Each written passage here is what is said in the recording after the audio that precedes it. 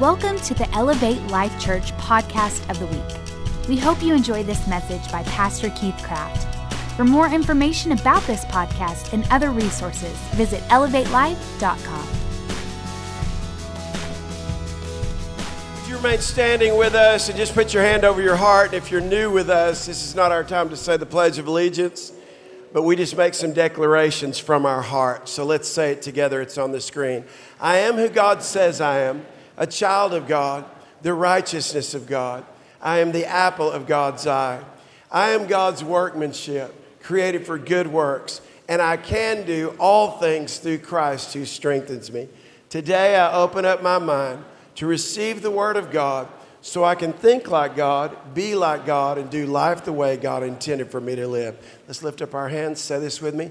Come, Holy Spirit, help me elevate my thinking so I can elevate my life in Jesus' name. Amen. Hey, would you just greet somebody around you and tell them they're looking good and you're glad you're in the house of God with them?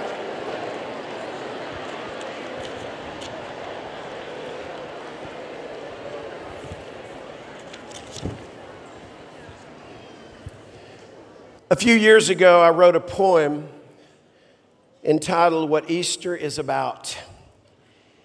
Easter is about the greatest story ever told. It's about a father whose love is more precious than gold, who sent his only son Jesus to die for the sins of man, to reveal to everyone who would believe that God has a perfect plan. Easter is about the greatest love ever shown. It's about a son who willingly gave up his throne to come live as a servant, to show a better way. His actions and words were God's heart on display. Easter is about a cross, a crucifixion, sin and shame. It's about Jesus' body that was broken, wounded, and maimed. He took our punishment. He paid our price. He proved himself our friend, the one true Savior, Jesus Christ. Easter is about a grave and a tomb they placed him in. The devil and all hell rejoiced because it looked like a sure win. But 3 days later, there was no body found.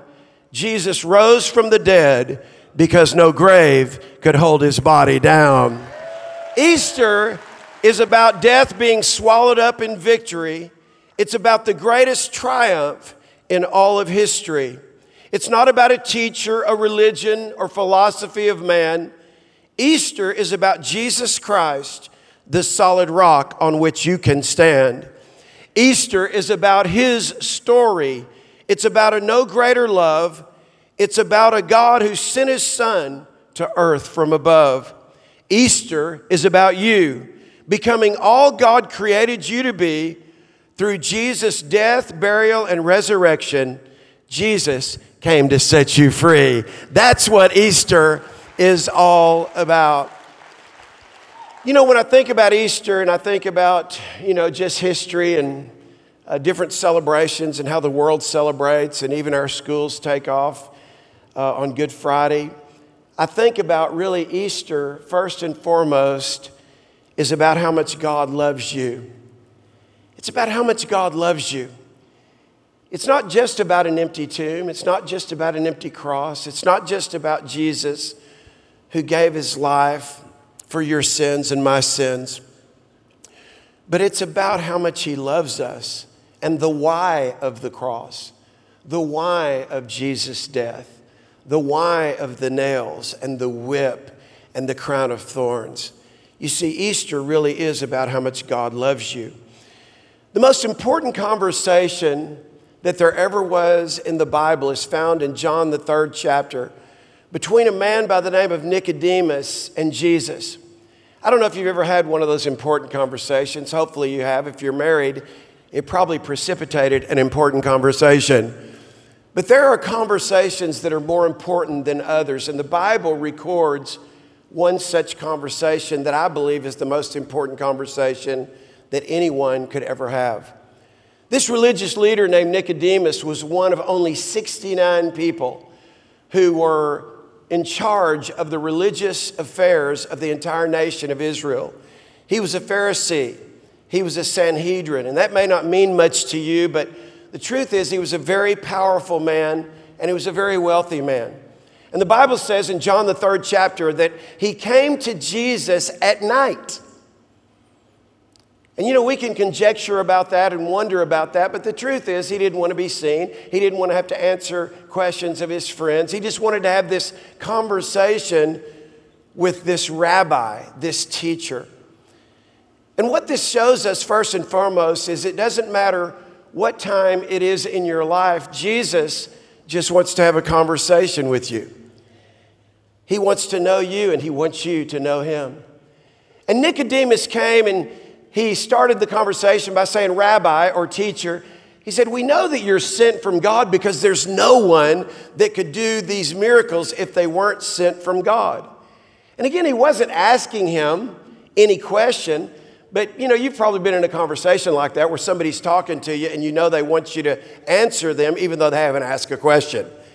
And Jesus didn't just respond necessarily the way that Nicodemus thought he was going to respond. Hey, we know you're a teacher. Jesus could have said, yeah, I'm a teacher. That's who I am. You can just call me Rabbi. He didn't say that. Here was his response to Nicodemus saying, Rabbi, we know that you're sent from God because you couldn't do all these miracles. And Jesus looked at him and said, you must be born again. I must be born again. He said, yes, you must be born again. And this theological leader, this man, by the way, when you were a Pharisee and when you were a Sanhedrin, you had to have the whole Old Testament memorized word for word. And this man who not only knew the word, but had the word memorized, said, how can a person be born again? How can a person go back inside their mother's womb? And I'm sure he said that with a smile on his face. And Jesus said, I'm not talking about that. He said, you see, what's born of the flesh is flesh. He said, I'm talking about your spirit. That your spirit has to be born again. So let me just pause in this conversation, in this story, and tell you this, that we are not just human beings today, right here, having a spiritual experience. We are spiritual beings having a human experience. And what's amazing about relationships and the people that we relate to, and I'm talking about if you're married, the person that you've chosen over all others to be married to, is that you're not drawn to somebody because they're necessarily the best looking person in the world, although in your eyes they are. You're not drawn to them because they have such a great personality. They have a pleasing personality. But really what attracts people to people is their spirit. In the world that we live in, meanness is not an act, it's a spirit. And therefore so is love. Kindness is not just an act of kindness. There's a spirit of kindness. The Bible talks about the fruit of the Spirit. That the fruit of the Spirit is love. What does that tell us? That love is a spirit. It's something that is, it's not tangible, but you know when you feel it and you know when you give it. That the fruit of the Spirit is love. It's joy. It shows us that joy is a spirit. That the fruit of the Spirit is peace. I don't know about you, but on any given day, I can have more than I ever want to be in strife about. And yet oftentimes the strife and the conflict that we feel is on the inside. We can't even identify it, why we feel the way that we feel. The Bible goes on to say love and joy and peace and gentleness and faith and meekness and temperance and long suffering. These are all fruit of the Spirit. And what is God trying to show us? That these things are of the Spirit. So faith is a spiritual thing. So Jesus is having this conversation with Nicodemus, and he said, he says, the wind comes and the wind goes. And you can't pick it up and you can't feel it. He said, that's how your spirit is. And he said, so your spirit must be born again. And then this very famous quote, this very famous scripture, this very famous saying that encompasses 26 words was spoken by Jesus himself. It's found in John 3:16. For God so loved the world. You know, I've always taught here in our church that if you really love somebody and you're going to tell somebody you love them, don't just say you love them, but in your best Barry White voice, if you're a man, say, I so love you. Not just that I love you, but I so love you. The Bible says that God doesn't just love you. The Bible says that God so loved you that he gave his only begotten Son, that if you would believe on him, you would not perish, but have everlasting life. This is not just a scripture. This is not just 26 words. This is not just a saying. This is not just a quote. This was in the middle of a conversation, the most important conversation that there ever was. You must be born again. I'll never forget, I thought I knew about love, and I think everybody at some point thinks they know about love, and then there's some people that figure out, I don't know anything about love. But, you know, there's church songs, I want to know what love is. I want you to show me. I mean, you know, there's church, if you've been in church, you've heard that song. But anyway, there's like this quest for love. And I thought I knew what love was, but, you know, there was a day when my wife, who's on the front rows, the co-pastor of this church, Pastor Sheila, I call her Pastor Precious, she came in and she said, I'm pregnant, and, oh, that's awesome. We went through what was called Lamaze classes. I don't even know if they have them anymore because they don't work. And here's why I'm going to tell you they don't work. You're supposed to go to these classes, and for those of you who are younger, again, maybe you've never heard of them because I'm sure they're old school. But you would go to these classes for 6 weeks, and to prepare for a baby being born, a man and a woman, the woman kind of sits in between your legs, and it's just this sweet little thing, and her back is towards you, and you go through this process of when a contraction comes, how to breathe. How many of y'all remember some of this? Some of y'all know. And you take all your time, and you go through these classes, and you learn when the contraction comes, here's how you're going to help her stay focused, so because she's going to be in a lot of pain. And so you learn how to breathe.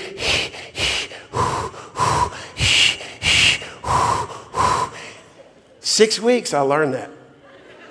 All these years later. Well, it was time to practice it. The baby was being born. It was July 28th, I was just making sure she was paying attention. Anyway, 1987, she's on the front row. She's looking at her phone, but I got her attention, didn't I? Anyway, so she says, listen, I've heard all I want from you my whole life, but it came time, July 28th, 1987. My son was going to be born. Well, we got into the living room, and the monitor was there, and the nurse told us, and they said, okay, when the contractions come, you just help her breathe. And I said, man, I'm ready for this. So all of a sudden, here comes the first contraction. I go, okay, Sheila, here we go. Here we go. We practiced this 6 weeks. Here we go. She wasn't breathing. She was holding her breath.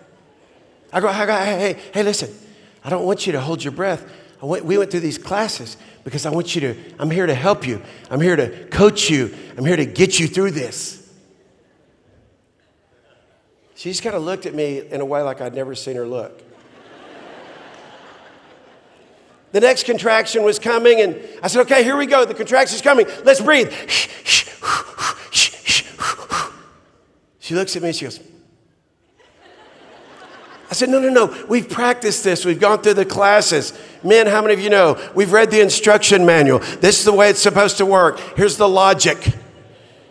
By the time we got to the third or fourth contraction, I'm going, shh, come on, you can breathe. You can do it. I'm going to help you get through this. She goes, I lean down and she goes, don't say anything. Don't say one word. Tell me when the contraction is coming and be quiet.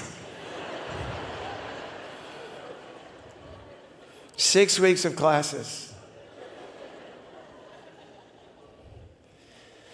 We got through it. She held her breath. I've never seen anybody hold their breath so long. She said, just tell me when the contraction's coming. The contraction would come. She'd hold her breath. I go, this is not what we learned. This is not how it's supposed to happen. Finally, my son, in whom I was already well pleased, is coming forth. And I'm telling you, when he came out of his mommy's stomach, he was the most beautiful, cone-headed, gray-green baby I had ever seen in my life. His head was a perfect cone. They put a cap on it. I went, is that going to always be like that? Like I just did not know. In that moment, I'm crying, and for one of the only times in my entire life, God spoke to me. I'm talking about like I knew it was God's voice. And he said, you see what you're feeling right now? And out loud, I said, yes. When I did, the doctor was still working on Sheila, and she turned around. I go, I'm just talking to God. She goes, okay. And in that moment, God spoke to me, and he said, that's how I feel about you every day.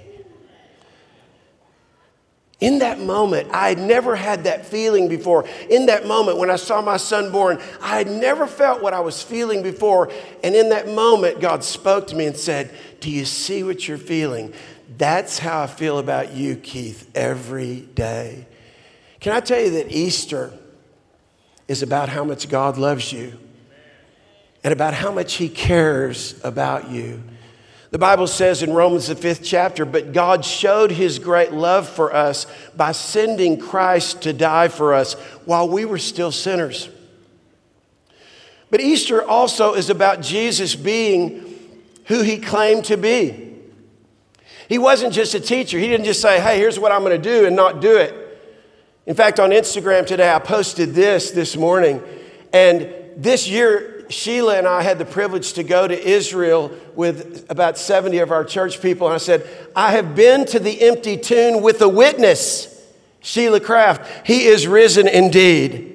But it's that inscription on the outside of the tomb of Jesus in Israel that I love from Romans 1:4. And here's what it says. Jesus Christ declared with power to be the Son of God by the resurrection from the dead. And can I tell you that history has proven they can't find his bones. He is risen from the dead just like he said he would. And here we are 2,000 years later celebrating Easter together. But even before Jesus died, there was a man named Lazarus. He was a dear friend of Jesus, and he was dying. And some of Lazarus' family sent for Jesus to come because they knew that Lazarus was going to die. By the time Jesus showed up, Lazarus had been dead for 4 days. And when they saw Jesus coming, one of Lazarus' sisters ran and fell at the feet of Jesus. And here's what she said, if you had just been here, our brother wouldn't have died. Why didn't you come? And Jesus looked at her and said, your brother will rise again. He said, I am the resurrection and I am the life. And whoever believes in me, though he die, he will live forever. Do you believe this? And she said, I believe. You see, Easter really is about Jesus proving who he claimed to be. But then here's the last thing I want to tell you today. Easter is ultimately about you. It's about me. The year was 1860. It was September 14th. And this is an actual flyer on what happened that day in the top left-hand corner. There was a man by the name of Charles Blondin. He was the greatest tightrope walker that ever lived, but on this day, he would prove it once and for all. He stretched a tightrope between the American side of Niagara Falls to the Canadian side of Niagara Falls. It was 270 feet in the air. And as he gave these flyers out, and as the newspapers reported it, about 4,000 Americans gathered on the American side and about 5,000 Canadians gathered on the Canadian side. And Blondin stood on the American side and he said, how many of you believe I can walk across this tightrope? And with one voice, they all said, we believe. And he stepped out on that tightrope and he started walking across. 270 feet below him was Niagara Falls. Beside him was Niagara Falls. He made it all the way across. The Canadians were beside themselves. There was about 5,000 or so of them, and they were chanting his name, Blondin, Blondin, Blondin. He said, how many of you think I can go back across? And they said, we believe. He said, this time I'm going to go across backwards. And he stepped on the tightrope, and he began to walk across backwards. Behind him, he could hear the Americans, about 4,000 of them, chanting his name, Blondin, Blondin, Blondin. He made it all the way across. He said, how many of you believe I can go back across? And man, now they're just in a fury. They said, we believe. He said, this time I'm going to take a wheelbarrow. And he takes a wheelbarrow and he begins to roll it across the tightrope. He gets to the Canadian side and he said, how many of you believe that I can do it again? Well, by now they knew. They said, we believe. He said, this time I want to take somebody on my back.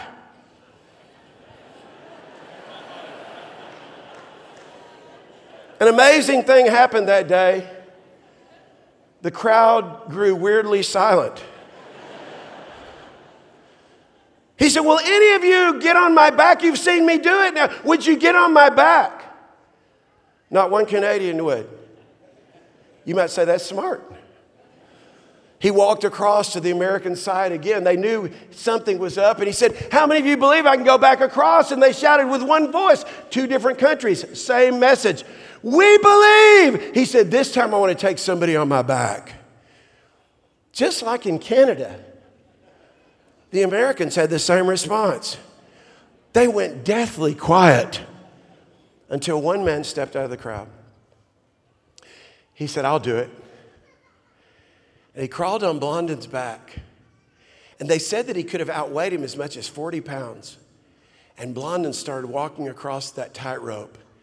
And not only made history that day, but he also taught us that there's a whole lot of people who say we believe, but they don't take action. You see, Easter, as in life, is about you and what you believe. Beliefs are very personal. All of us have beliefs. They're very personal. In fact, if I could describe beliefs this way, beliefs are like roots of the tree. You don't know how roots look because you don't see the roots, but how the tree grows is based on the roots of the tree. That's how our beliefs are. All of us have beliefs. And they're by default or they're by design. Some of us believe like the woman who always cut the ends off the ham. And her husband said, why do you always cut the ends off the ham? She said, because my mother did. So he went to her mother and said, why do you cut the ends off the ham? She said, because my mother did. He went to the grandmother. He said, why do you always cut the ends off the ham? She said, because I never had a pan big enough for the ham to fit into. And you know what some people do? They don't even realize this. If they're white, they believe white. If they're black, they believe black. If they're American, they believe American. And we've got all these beliefs that we have that are very unique and specific to us. And yet the reason Easter is about us is because Jesus wants you to know you must be born again. And it's not just about you believing in me, it's about you living for me. It's not just about you saying, I believe, but it's about you putting your faith and your trust in me. It's about your spirit being born again. Not going back inside your mother's womb, but allowing Jesus Christ. The Bible says that God so loved you that he gave his only begotten son, that if you would believe, if you would take this truth, this Jesus who rose from the dead, and invite him to come into your heart, that you would be saved. The Bible says if any person comes to Christ, watch this, they're a new creature. Old things are passed away and all things become new. Does anybody like all things becoming new? Come on. I want to leave you today with 3 questions. And here's the first one. Would you like to have every sin, everything that you've ever done wrong, forgiven? Now, some of you, maybe you haven't done enough wrong to somebody that you need their forgiveness. but I think most of us have. How awesome would it be to know that every sin that you ever have committed, are committing, or will commit is forgiven by Jesus Christ? That's the power of the cross. The Bible says if you confess your sins, that he's faithful and just to forgive you of your sins and to make you new again. One of Jesus' disciples went to him and said, how many times can a person sin like the same sin? Like 7 times and still be forgiven? And Jesus said, no, the same sin 70 times 7. Oh, wait, I'm not that good in math. Is that like 490 times? Yeah. In other words, he's saying to infinity and beyond. That the blood that I shed for you covers all of your sin. Here's the second question. Would you like to have the same power on the inside of you that raised Jesus from the dead? I mean, how did Jesus raise from the dead? Look, here's what the Bible says in Romans 8. If the Spirit of God who raised Jesus from death lives in you, then he who raised Christ from death will also give you life to your mortal bodies by the presence of his Spirit that's in you. Easter is about you because you can have that same presence. The Bible says it. The same Spirit that raised Jesus from the dead can dwell in you. But then here's the last question. The last question is, would you like to have your future secured, to know where you're going after you die? I don't think there's one person here that really wouldn't like that question to be answered, but only you can answer that question. The Bible records in John 20 that on this day, on Sunday, what we now call Easter, Resurrection Day, on the first day of the week, Mary Magdalene came to the tomb early while it was still dark. And she saw that the stone had been taken away from the tomb. So she ran and she went to Simon Peter and the other disciple, the one whom Jesus loved, and said, they have taken the Lord out of the tomb. We do not know where they've laid him. So Peter went with the other disciple, and they were going towards the tomb. Both of them were running, but the other disciple outran Peter and reached the tomb first. And stooping to look in, he saw the linen clothes lying there. You see, when someone would die in that day, they would wrap them, they would embalm, they would actually put, not embalm them, but they would put these herbs on them and wrap their body in these herbs. In fact, what's interesting is I mentioned Nicodemus earlier in John 3.